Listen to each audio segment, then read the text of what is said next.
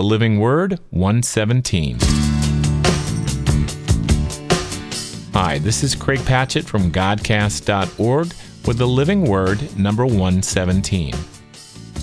Since God is all about love, despite rumors to the contrary, it's worth taking another look at how to best deal with those whose life goal seems to be to get us to respond in a non-loving way. In today's verses, Matthew 5, 44 and 45a from the New King James, Jesus teaches us the appropriate response to these people, which I'm sure you'll find to be as easy as it sounds. But I say to you, love your enemies, bless those who curse you, do good to those who hate you, and pray for those who spitefully use you and persecute you, that you may be sons of your Father in heaven. That's Matthew 5, 44 and 45a. And these verses offer enough of a challenge that they're well worth memorizing and keeping in mind at all times. Thanks for listening.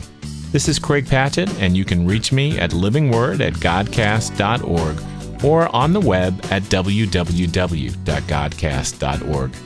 Until next time, remember to love your enemies no matter how much effort it takes. God bless you.